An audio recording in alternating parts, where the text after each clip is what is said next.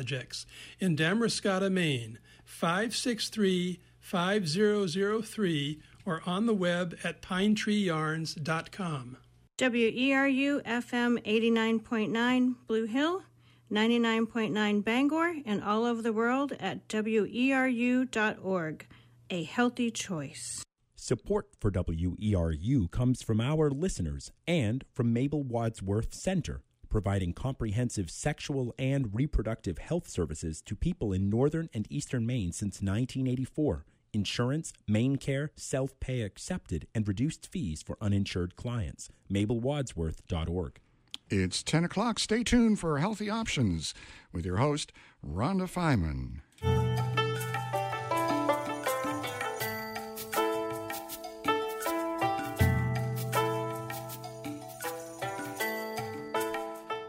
Good morning. I'm Rhonda Feiman. Our guest today is Miriam Warman. She is a professor of biology at William Paterson University in New Jersey, where she directs a research laboratory in microbiology to study bacteria on environmental surfaces.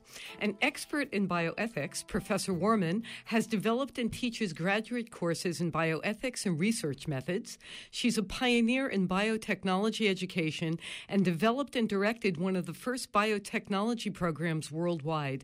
She's also an award-winning science journalist, publishing over 200 articles on topics in science and health, and she has written extensively on biotechnology, genetics, and medical ethics.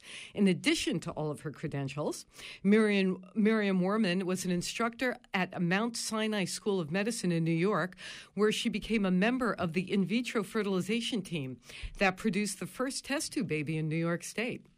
She's also with us by phone today to talk with what is likely the most well-known aspect of her work, hand washing. Yes, washing our hands. Yep. Professor Warman's book, The Handbook, Surviving in a Germ-Filled World, makes a strong case for hand washing in order to reduce the risk of infectious disease. The Handbook presents the history, religious, and cultural roots of hand washing. I don't know. Maybe in Washington we need more hand washing. I don't know what that was about. How scientists discovered that germs cause disease, the science behind hand hygiene, and the shocking truth that many people, including healthcare workers, do not wash properly. Professor Warman offers tips to improve hygiene to stay healthier at home and at work and at school, and most importantly, in healthcare facilities where poor hygiene can be deadly. So, welcome to Healthy Options, Professor Miriam Warman. Good morning, Rhonda. Thank you so much for inviting me to join you. Absolutely. I'm so glad you're here. So, microbes, are they everywhere? What? Tell us. What, where, when, yes, what? Yes. What's a germ? What's a microbe? Okay, well, we live in a world, in a universe that's full of microscopic organisms, microbes or germs, and they are on us and in us and around us, and most of the time they're okay. They're not harmful. And so we really carry with us on our bodies about 4 pounds of microbes, many, many cells that reside on our skin, inside our gut, and mostly they are there to keep us healthy, and mostly they are there in a cooperative way, and they don't pose a risk. But there are some microbes that we need to be wary of, and can put us at a high risk for disease. And those are the ones we need to be aware of, and those are the ones we need to be careful about. So what, you're talking about these beneficial microbes on our hands. Now, we talk about having a good immune system. Now, shouldn't that be sufficient to keep us healthy? Yes, for the most part, that's how we survive. We do have an immune system that is able to counter and work against those microbes that could pose a risk to us. And for healthy and hardy people, that's mostly how we stay healthy. However, there are times when we have some compromise to the immune system, in particular in the very young and in the very old, and in people who are sick or they're suffering from various diseases. Their immune system might be compromised. And in those cases, you have to be particularly vigilant about what you're exposed to because the immune system is not perfect. We have other barriers also. Our skin is a wonderful barrier. When you get a wound, that's when you have to be concerned that germs can get into the wound and infiltrate your body and make you ill. But we do have those primary barriers that keep us healthy, and that's why for thousands, really hundreds of thousands of years, humanity has been able to survive without modern medicine. Now, survival without modern medicine also meant an average life expectancy of about 40 or in the 40s. Now, with modern medicine, and in particular hygiene is one of the big advances, the average life expectancy is about 80. So I think that that's a worthwhile investment. It's certainly worthwhile to know what are the modern approaches to hygiene, which include hand washing. So tell us, is there a proper way to wash your hands? Let's just start right off, and why would that be a good thing to do? The most effective way to wash your hands is the most simple, and that is at a sink with warm water and just regular soap. And because even though the soap isn't the so-called antibacterial soap, soap has the property that it makes your hands slippery, and it also repels germs. So when you soap up and you lather up, the germs that are adhering and sticking to your hands become slippery, and then they slide off and they go down the drain with the water. So that has shown to be the most effective approach. We don't need those antibacterials in the soap because you don't have to kill the germs that you are getting rid of.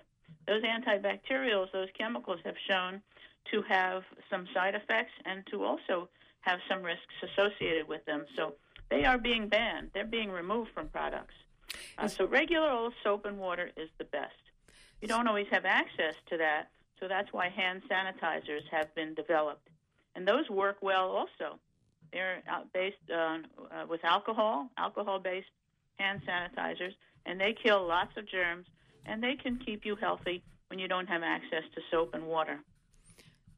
So did I read in your book about 62% of alcohol? Is that correct, or was there a percentage? Yes, most of the hand sanitizers have 60 to 70% alcohol concentrations, and those are very effective. Those are the ones that are recommended. So Purell is just one example of one brand, but they're more or less, the same, and they're convenient, and they are useful when you don't have access to soap and water. Now, again, the hand washing itself is probably the best approach if you can. So, first off, none of us are getting a kickback from Purell if we say that name here, by the way. I don't assume you are, Dr. No. And I call it usually, in my book I call them alcohol-based hand sanitizer. There you go. Because there are a number of different companies that make it now. And it's not anything. It's not particularly expensive, and it's not something fancy or complicated, but it's very effective. And they're using it now. I think most importantly, in terms of hand hygiene, the issues that have to do with health care are the most compelling and the most important, because people who are in the hospital or if they're in other health care facilities, they are going to be exposed to some germs that are truly life-threatening and that might be antibiotic resistant. And the people who are in such facilities are generally vulnerable. They're either ill or they're elderly. And so that's when the hand washing becomes really critical. And you would hope that everybody involved in that health care is going to be scrupulously watching that they do what they should do. But they don't necessarily do what they should do. And healthcare workers frequently fail to wash hands. And that's when we have real health problems. Well, that is kind of shocking. I want to just clarify one thing as we're discussing the idea of soap and water. Do these microbes that we're discussing live on bar soap? Oh, that's a very good question. Yeah, there are a lot of people who still use bar soap, and you do encounter bar soap in some environments. Yes, they can live on bar soap. And if you use bar soap, it's probably best to have your own dedicated bar if you can. If you share it within your family, a lot of people do that. But if somebody is sick, you probably want to make sure that person is using a different piece of bar soap. And if you're out in a public place, I would say if you can, try to avoid the bar soap because it can carry germs. It can be a reservoir of germs. So the liquid soap is, of course, more available, and that's probably the best choice in a public place. So the harshness of some of these soaps, in terms of drying hands and that kind of thing, when you have very dry skin, is that actually opening up your barrier? Is that becoming a problem for some people? Is that an issue? That's a very good point. There are people who have more delicate skin, and so even a moderate amount of hand washing could cause some cracking and drying of the skin. But what I'm recommending and what people promote with regard to hand washing is not to be overzealous and not to be always washing your hands, but to be washing your hands appropriately. And that means, I don't even carry the alcohol-based hand sanitizer in my purse. But what I do is I try to be germ aware.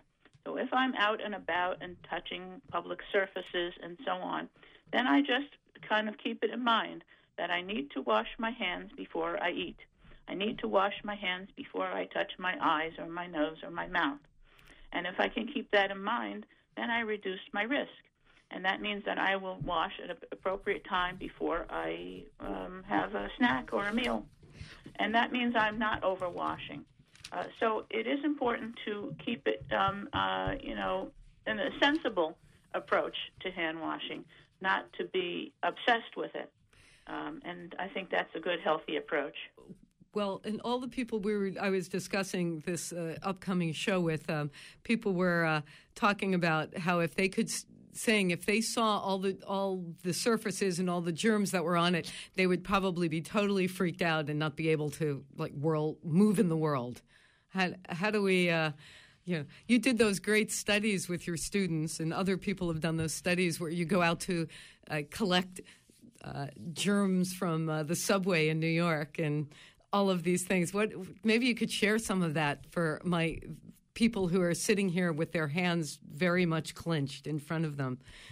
And clenching is a good way to stay safe. Yes. Clench your hands at all times. That's one approach to the world. But that's not my approach to the world. We actually did do a study at William Patterson University.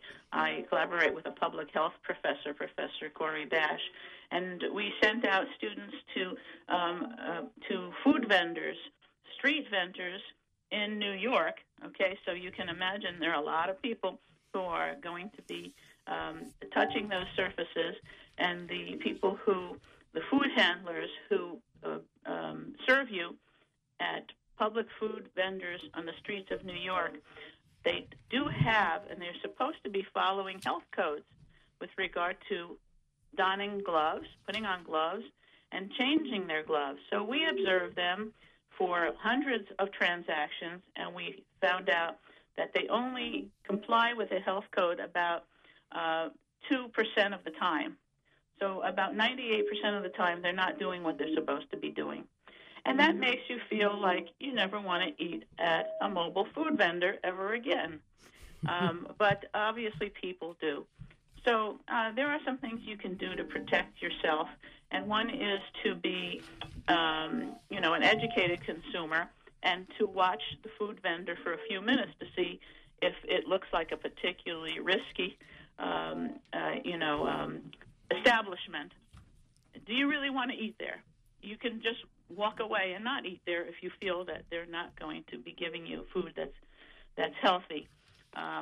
Restaurants are better because they have a sink and they have water, but these street vendors, they don't have access to running water, so they really should be doing the proper thing with gloves. We discovered that a lot of these vendors will handle money.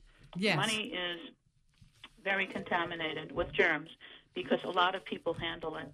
We tested it in the lab, and we showed that there is a lot of contamination on dollar bills. So they handle money, and then they touch your food, and then you know that there's a risk that you're going to be exposed to something that could make you sick. So you need to be a wise consumer, and you don't want to go around cringing all the time. One of the things that I struggle with sometimes is handshakes. And yes. I always shake people's hands. But then I keep in mind, again, being germ aware, that I've been shaking hands, and I know that I need to wash my hands before I have a snack or sit down to a meal. So that's being germ aware, and that's really what I recommend. No, okay, two things. For people who just tuned in, this is Healthy Options on WERU Community Radio. I'm your host, Rhonda Feinman. We're speaking today with Professor Miriam Werman about one of the most important things, apparently, that we can do for our health, and that is to wash our hands. She's author of an in-depth book on the subject, The Handbook, Surviving in a Germ-Filled World. And Miriam, if you are on speaker, there's some feedback happening. If you're on a speakerphone, if you could pick up the receiver, that might be more helpful, if that works. I am actually talking into the receiver. Okay, maybe a little bit farther away from the receiver then, because that's so interesting how it's. Okay, I'm going to just switch receivers for a second. Okay, we'll have a moment while Hello? Hi. Yes, hi. Okay. Is that better? Yeah, it is. Okay. Well, Okay, we'll see good. if it is, but we'll talk. Thank you.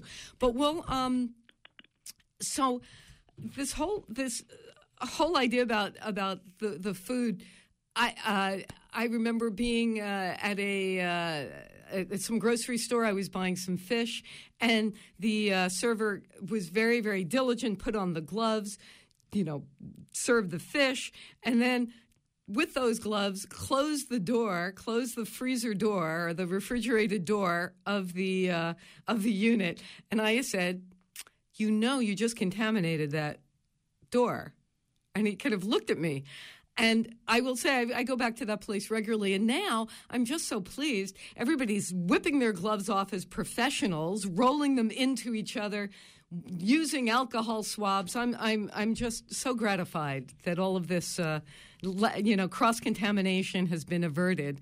In our local co-op here and all over Maine. So it can happen. So we have to create a different culture, don't we, about how to be aware of these things? Yes, that's a very good story. You really have helped people by educating them, and that's one of the things that we can do as wise consumers. Is we can encourage people to do the right thing. And gloves are misused so often, it's really a difficult issue because putting on gloves will protect the person who has the gloves, but the minute they start touching things, they can transfer germs from surface to surface very easily with the gloves.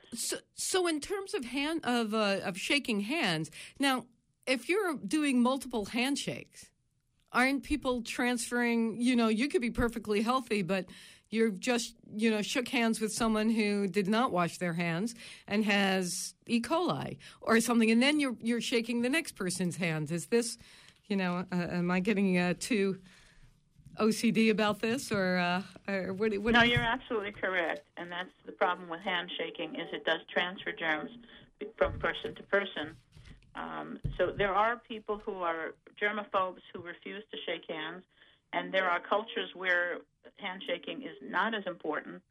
In our society and our communities, handshaking is still very important in terms of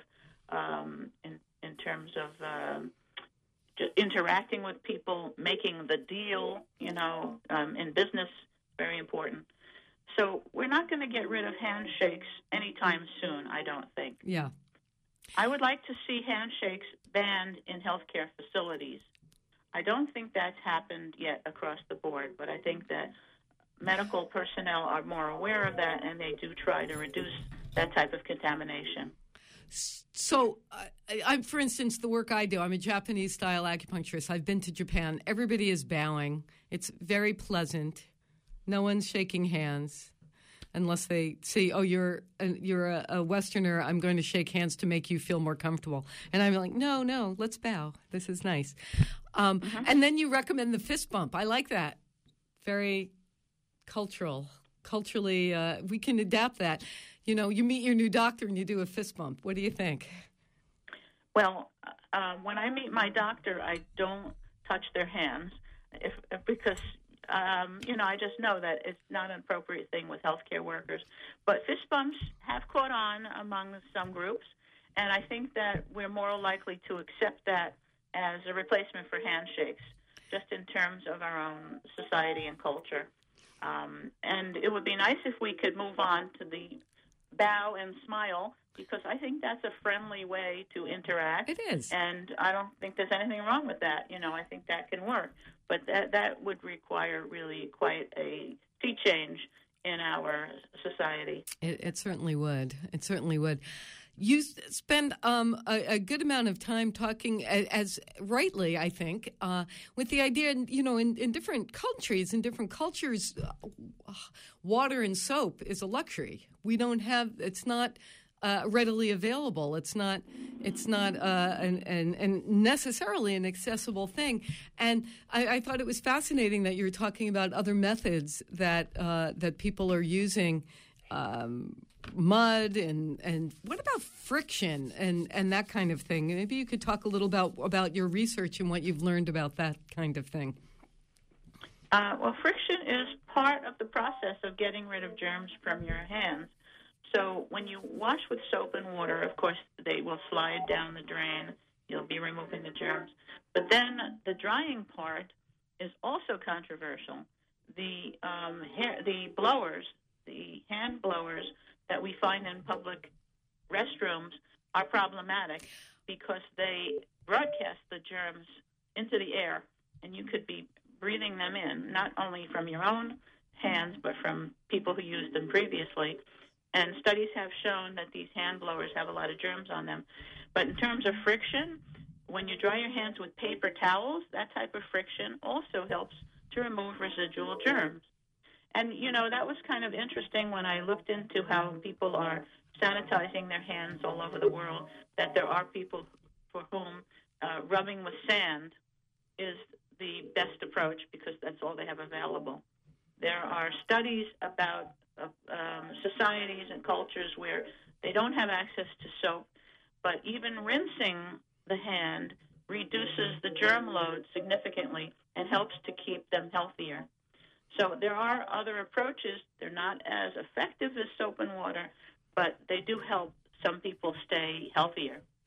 And certainly in cooking, and you know, Miriam, I think I might ask you to go back to the other handset. I think it was actually a little better, or maybe keep it a little bit further away from your, or closer. I'm not sure. We're going to figure this out. Okay, I'm going to try. Yes, thank you. Okay, well, we'll try this one. Are we still there? Yeah. Oh, yeah, we're good. Okay, good. But there was an idea of cooking, you know, women, in I think it was somewhere in Africa, the idea that in order to get water, one had to, you know, walk and carry the water back. It was very, very difficult. But finding that even washing one hand or something like that even reduced the risk of cross-contamination. I thought that was so interesting, and see how resilient we as human beings really can be. It's not the most ideal, but one can do things in all different kinds of circumstances. Yes, absolutely. That's right. Mm-hmm. Were you part? You weren't. You just. This was just research that was. That's just out in the world. Yeah. Yeah, that's one study that shows that rinsing does have an effectiveness. Yeah. But there were other studies, one done in London, that showed compared washing with soap and water versus rinsing. And the rinsing reduced the germ load by about 50%. Wow. With soap and water, it reduces about 90%. Yeah. Well, let's just take a moment and think about that. How fortunate we many of us are to be able to do that. Now, I've heard from people, well, we're too sterile. We need to play in the dirt. Our kids are not being exposed enough. We're being, too overprotective. We should play in the dirt. We should even eat the dirt. We should expose ourselves to, people who grow up on farms. Do they really have? We have a lot of farms in our neck of the woods here. Are they really stronger? Do they really, because they're exposed to more microbes and more animals? Households with dogs or cats. What do we know about those kinds of exposures? Yes, that's correct. They say that when children grow up in a household with a pet, their immune system is stronger. They've been exposed to different kinds of germs. Playing in the dirt is fine, but when you come in after playing in the backyard, you should wash your hands with soap before you eat, because there are germs in the soil that can be harmful. Even anthrax lives in the soil. Oh, right. So you want to be vigilant about that as well. But no matter how much you wash your hands, you're not going to be in a sterile environment. We're not sterilizing everything, so we're still allowing our immune system to be exposed to some germs. The key is you want to avoid those that can make you really sick and can pose a big risk to you. And by washing your hands wisely, that can help you stay healthier. So in your book, you have fantastic handy lists of the most important times to wash your hands with soap and water, for kids after the bathroom with the pet, sneezing or blowing your nose, for teens and adults, all of the above, with applying makeup, using a tampon, gardening, after sexual activity, changing a diaper before preparing food, feeding a child or an infirm adult. Yes, working out in the gym, right. Those are important things. And maybe we don't think about that. So, doing that kind of little dance at a public restroom or something, using a paper towel to open the door or to close the faucet, those kinds of things are really important, aren't they?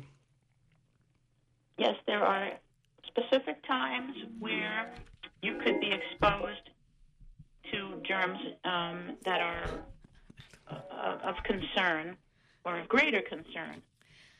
And a lot of it has to do with common sense. Obviously, if you're changing a diaper, you want to go wash your hands with soap after that.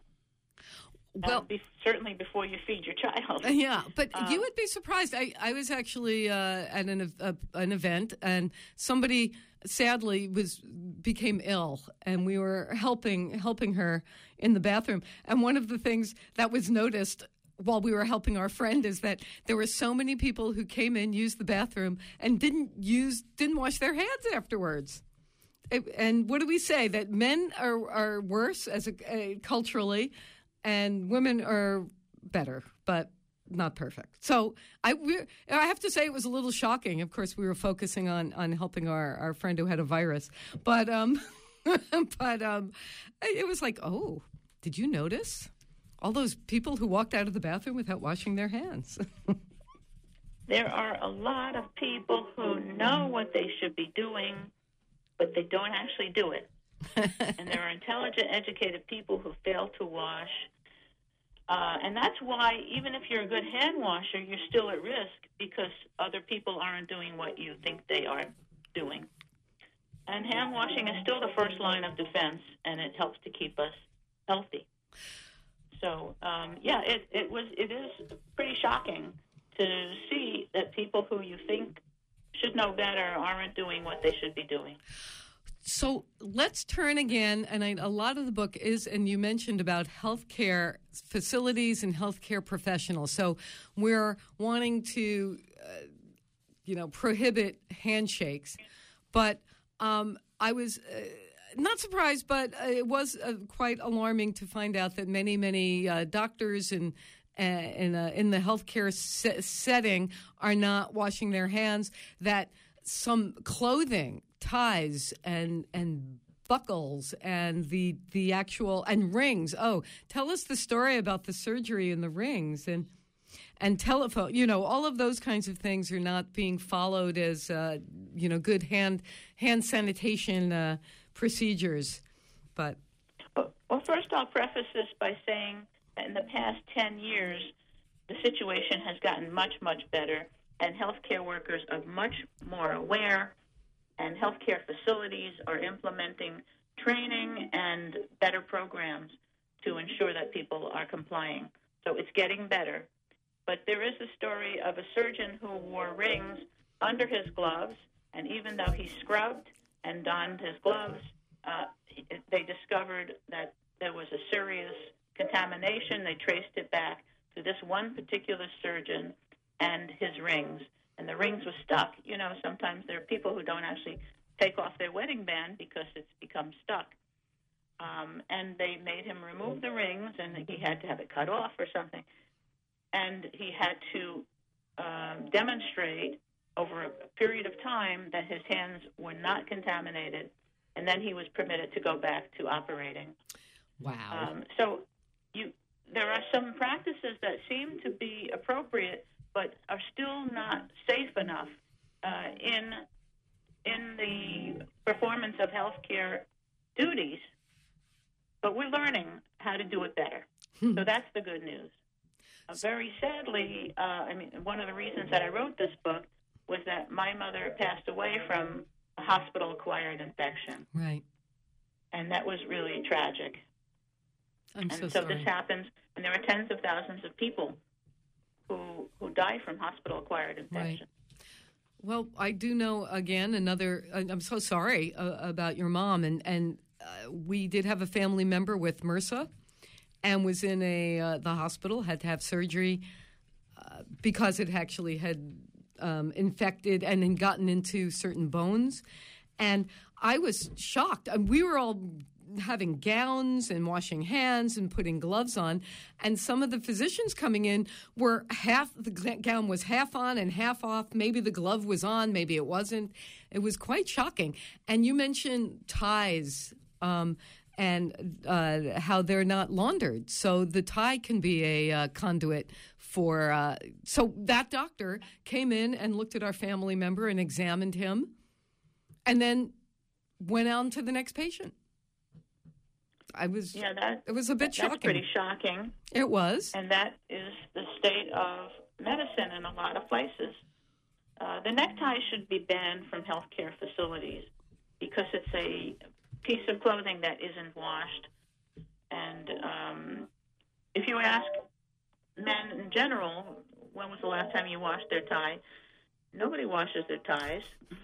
And occasionally you might take it to the dry cleaner, but that's if you have a very expensive tie and that you would be motivated to have it clean because it got a spot on it. But ties are not washed.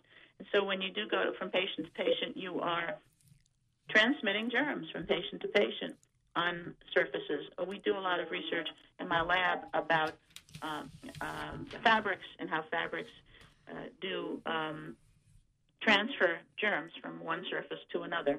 So that's a real thing, and it really does put us at risk. So I'm just going to do a little more business here to say, if people are just tuning in, I'm Rhonda Feynman. You're tuned to WERU Community Radio. This is the Healthy Options Program. Our guest today is Dr. Miriam Worman, professor of biology at William Patterson University of New Jersey, and author of the book, The Handbook, Surviving in a Germ-Filled World. Let's go back to the fabric. There are different fabrics that will repel germs more or hold germs more? What have we learned in your research? One of the things that we did discover, and we're still working on this, is that one kind of fabric called microfiber tends to repel water, but it also tends to repel germs. So it could be a very useful fabric in the healthcare industry, and that's something we're exploring and we're looking at right now in the lab.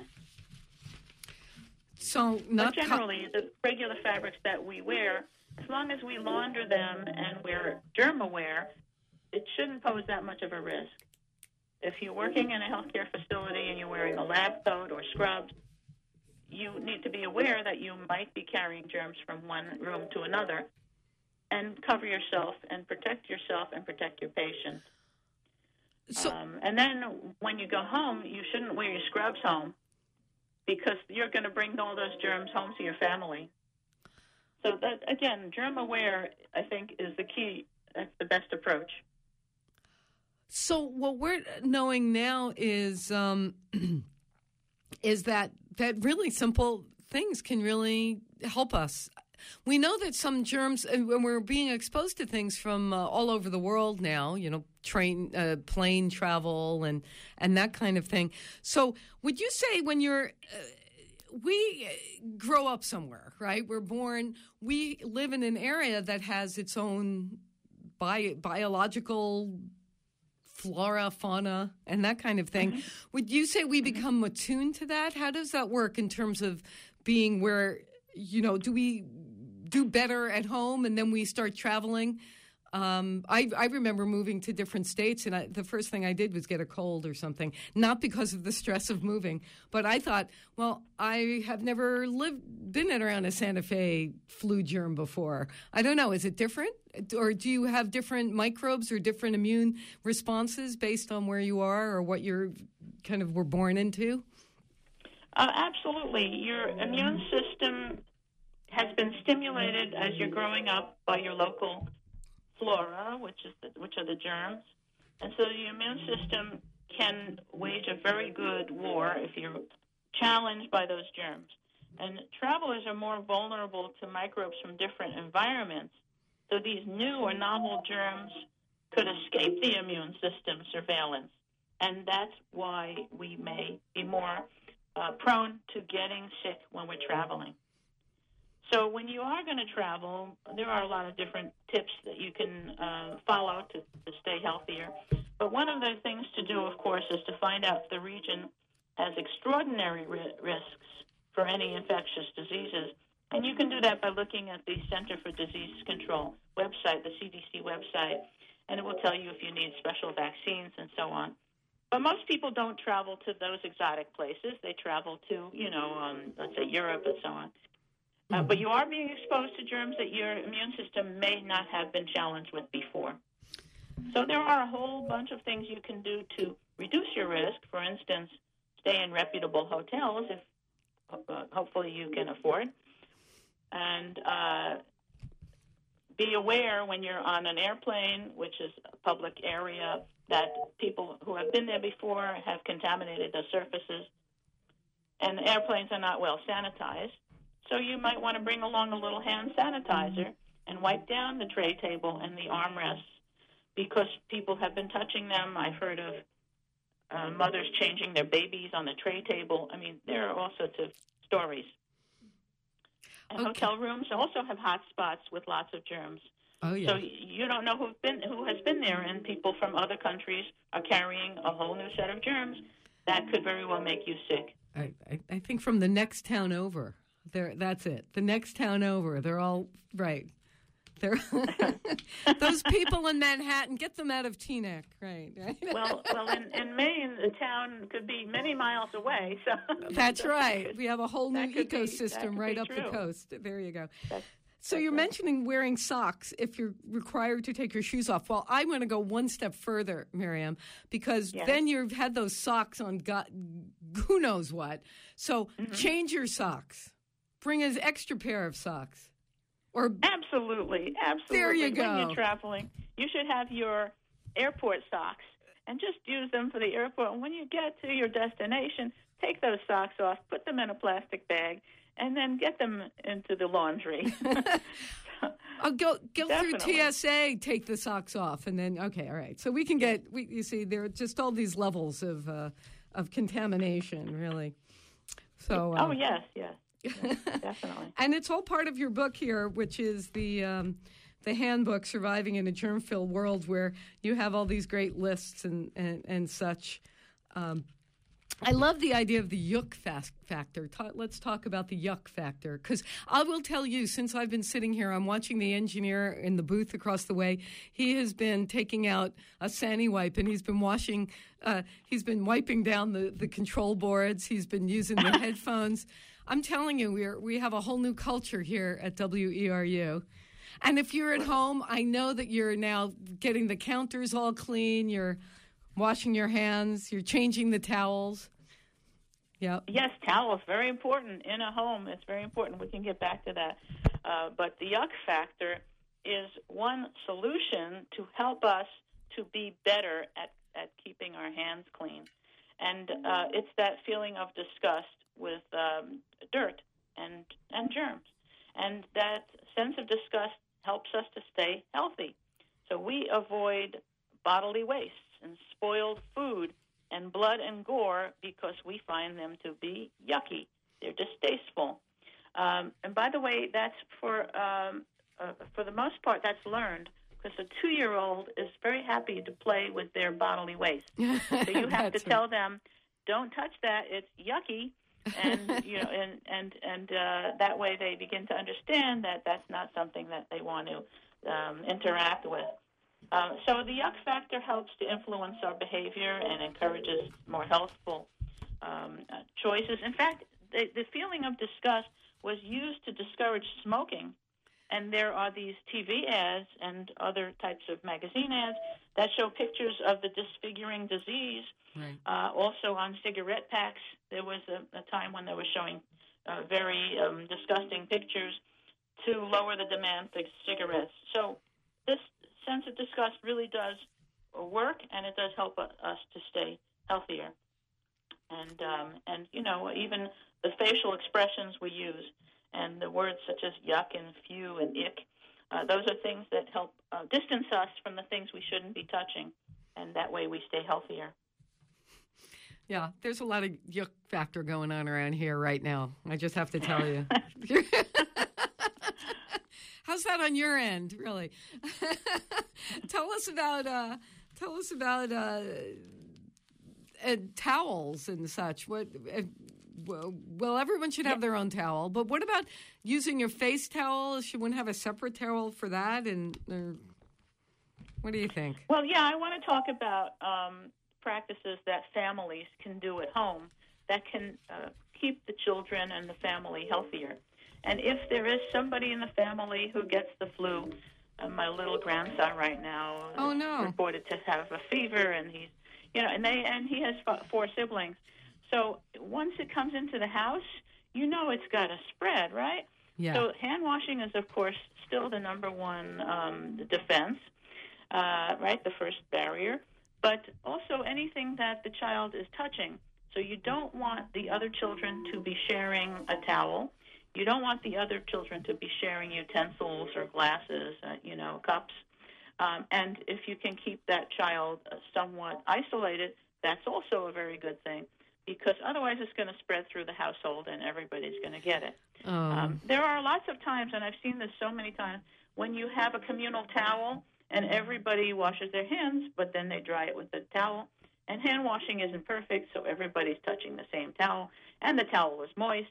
And boy, that's a great reservoir for germs. So what you want to do is to have dedicated towels, especially if somebody's sick and they shouldn't be sharing. And that's just one approach to helping the family within the home to keep things from spreading from one person to another. So how old is your grandson? Oh, he's 5. Okay. Yeah, he's a cutie. Yeah, poor guy. So, you're isolating, but, you're going to, his mom and dad are going to be holding him. They're going to tell him how, oh, we're so sorry you don't feel well. He's going to be, breathing all over them, etc. Right. So mom and dad then have to kind of go strip their clothes before they go talk to the other kids. Does that really happen? That's where the immune system comes in. So, okay. They say moms never get sick. Well, I beg to differ. I beg to differ, too. My daughter has had her share of colds and flus from the children. And she has 5 children, ages 9, 7, 5, 3, and 1 month. Oh, my goodness. So she's got her hands full. And, yes, it's really a challenge to keep people healthy in that kind of close environment. So she's got to take care of the child, and she's going to be exposed to it, and hopefully she won't catch it, and hopefully the others won't also. But she's pretty experienced at this point. So, right. I'm hoping for the best here. Good. And she read my book. So, okay, she's well armed because she read my book. Well, but it sounds like this is a generational understanding from your dad, from what you talk about. Your dad was ahead of his time in terms of hand hygiene, wasn't he? Yes, exactly. He inspired me in so many ways, and certainly he was very aware, and he was a very experienced person. He was out in the community as a rabbi, and he shook a lot of hands. I would think. But he was also aware of those risks. He was also a chaplain in a hospital, and he would come home from the hospital and change out of that hospital, a specific suit that he would wear in the hospital, and put it away somewhere. So he really was ahead of his time, and that, he was one of the inspirations for me to write the book. Fantastic. That's good. That's great. Great inspiration. So even with policy changes, it really is a cultural thing. Because again, I've had people tell me, "Oh, I don't really believe in the germ theory," or "I'm not worried about that. I never get sick." And I said to them, "Well, you're probably like ground zero for infecting everybody else then." What do how do we fight those kinds of attitudes? Well, there certainly is some value for emphasizing that the science is there, and the research has just over and over again over the years shown that this is how it works, that diseases are caused by germs, and germs are easy to transfer from person to person, from surface to surface, and that's how infectious diseases spread. So it's important to educate first yourself, and then you can educate others and make them aware. And it's important to learn the science because it's very convincing. So my book, The Handbook, is for a general audience. It's easy to understand. It presents the issues and the problems and many, many solutions about how to stay healthier. But there's also science, and I do explore the scientific studies that help to convince people, even those who are doubting or are skeptical. You can just look at what some of the studies show, and you can be more convinced and be able to accept it better. Right. So that's a big part of it, is education, and that's a big part of a solution for helping us to be better at it, and that is to educate at all levels. With the tiniest little children, at the very beginning, some of the first things that you teach them when they learn how to use the potty is, and they go wash their hands, and it's part of the routine. And they climb up on the stool and they wash their hands and they dry them and so on. Well, and then when you have grade school children, you have to continue to reinforce it. And they found that high school children and college students, they begin to drift away because mom's not watching, dad's not watching anymore. So you have to continue to reinforce it. So education throughout our lives, and of course adults, some of whom are skeptical, they need to hear these lessons again and again. Well, and when you tell them about stories of people who got really ill because of some type of misuse of materials or touching or transmission, then those types of lessons, they're serious lessons and they're serious consequences that can wake people up and make them be more accepting. Right. But, we have eradicated the high percentage of so many infectious diseases in our culture that people have never seen it. Although now we're seeing, measles, I happen to know, right? There's a whole epidemic in, or would that be the right word? Yeah. In upstate New York and in Britain, different communities are having quite an outbreak now of very, very serious infestation of measles. And I was just reading something like measles can live for 2 hours on a surface. And if someone coughs or just breathe, it's just there. It's not what we might think of, somebody sneezed, it'll dissipate. This is 90% of people exposed to measles can get it if you're... Yeah. Yeah. So yes, it's incredibly infectious, very contagious. And again, we have to get back to the idea of educating people, right. And asking them to look at and learn the science, because the science is very convincing. Yeah. Vaccinations work.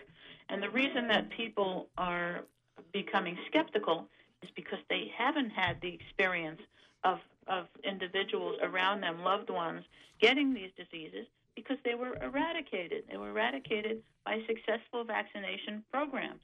But if you don't have that experience of your friend when you're a child getting so sick, and then, God forbid, but this happened, passed away, a lot of these children who get sick with measles are really at high risk of death.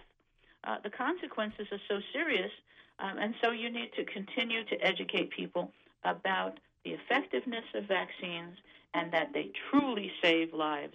And we're really at risk if people reject the science. And so, that's it. Education at all levels. I'm not talking about classroom. I'm talking about exposing people to the ideas and to the benefit of science and the benefit of our modern understanding of health in order to stay healthier.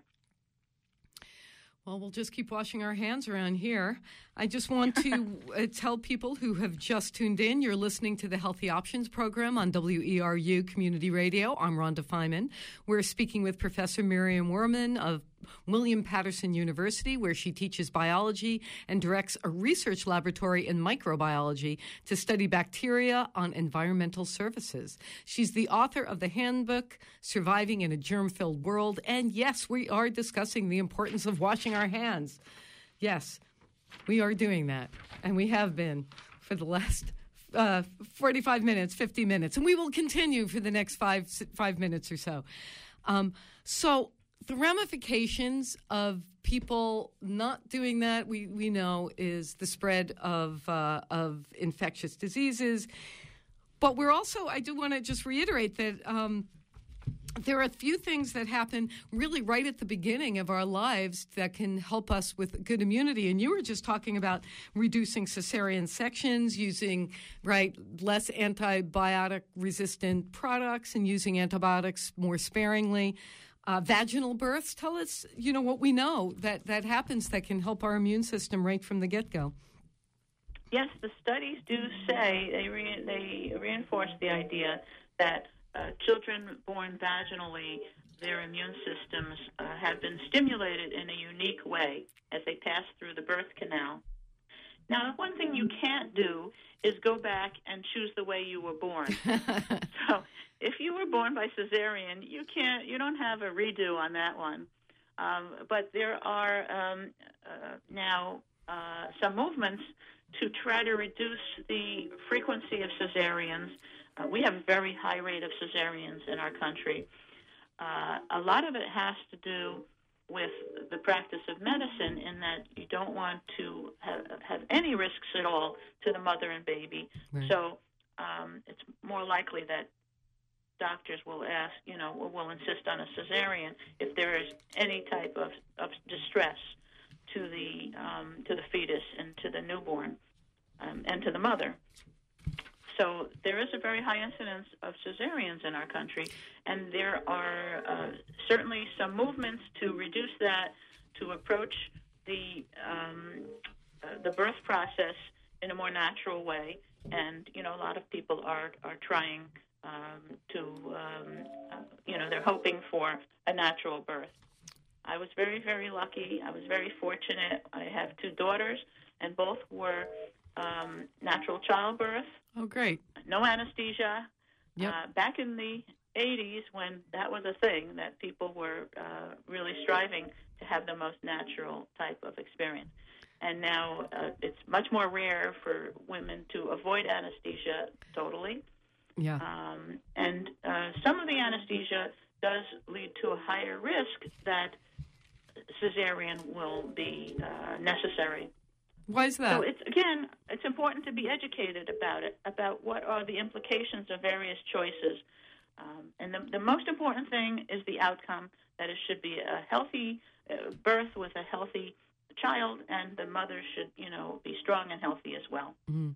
Well, we're very fortunate here in Maine. We have many nurse midwives. We have lay midwives. We have a lot of integration of that kind of home births and natural births that are quite successful, with the understanding if there's a complication that there's backup if needed.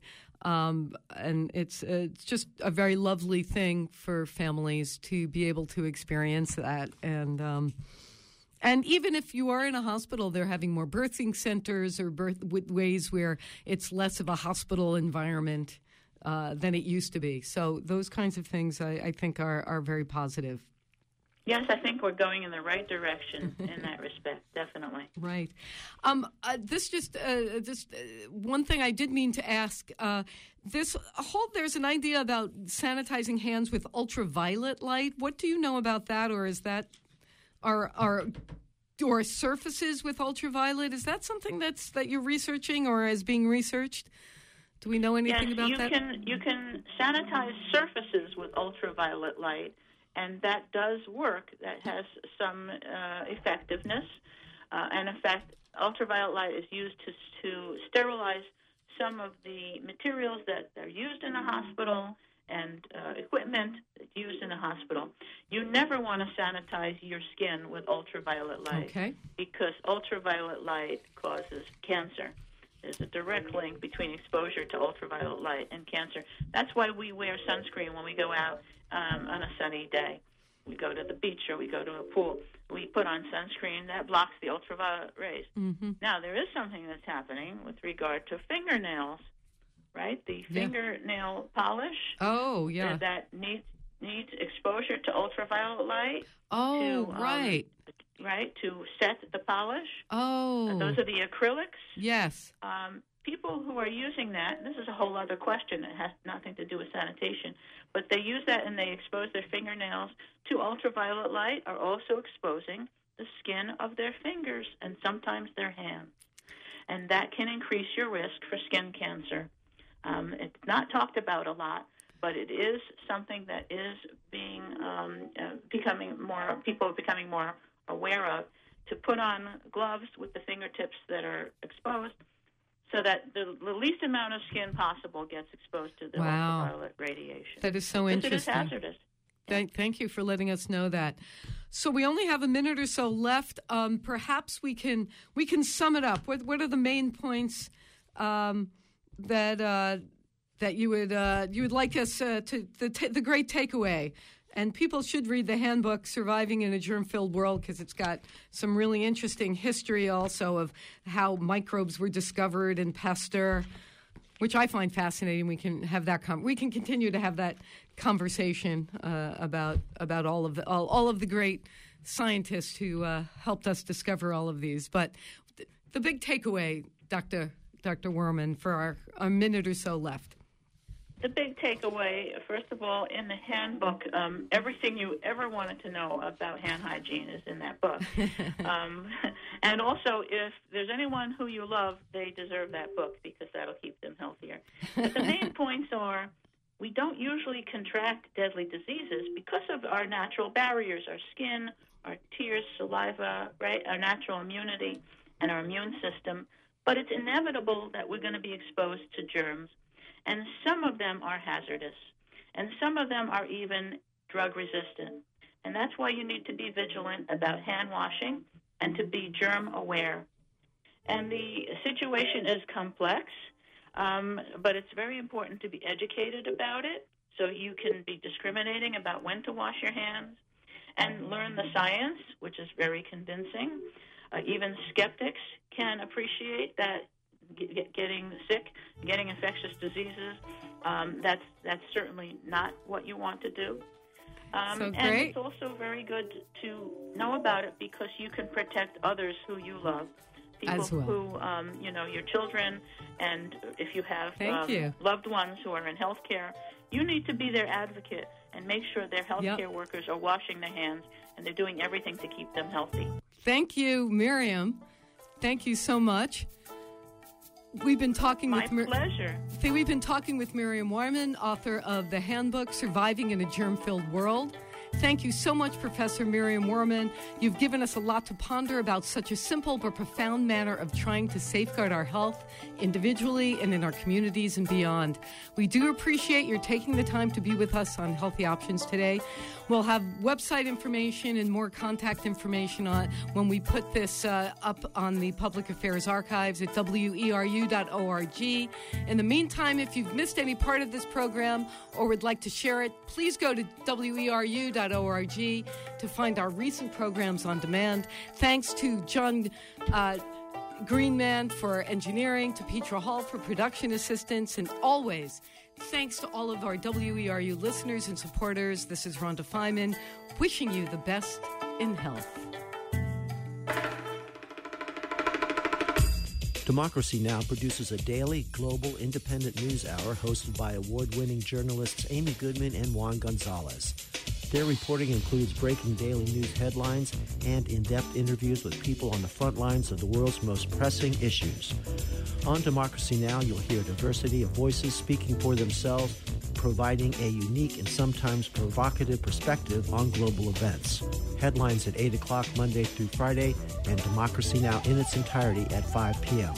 Right here on Community Radio, WERU-FM 89.9 Blue Hill, 99.9 in Bangor, and streaming worldwide at weru.org. Support for WERU comes from our listeners and from Penobscot Bay Press, committed to providing community news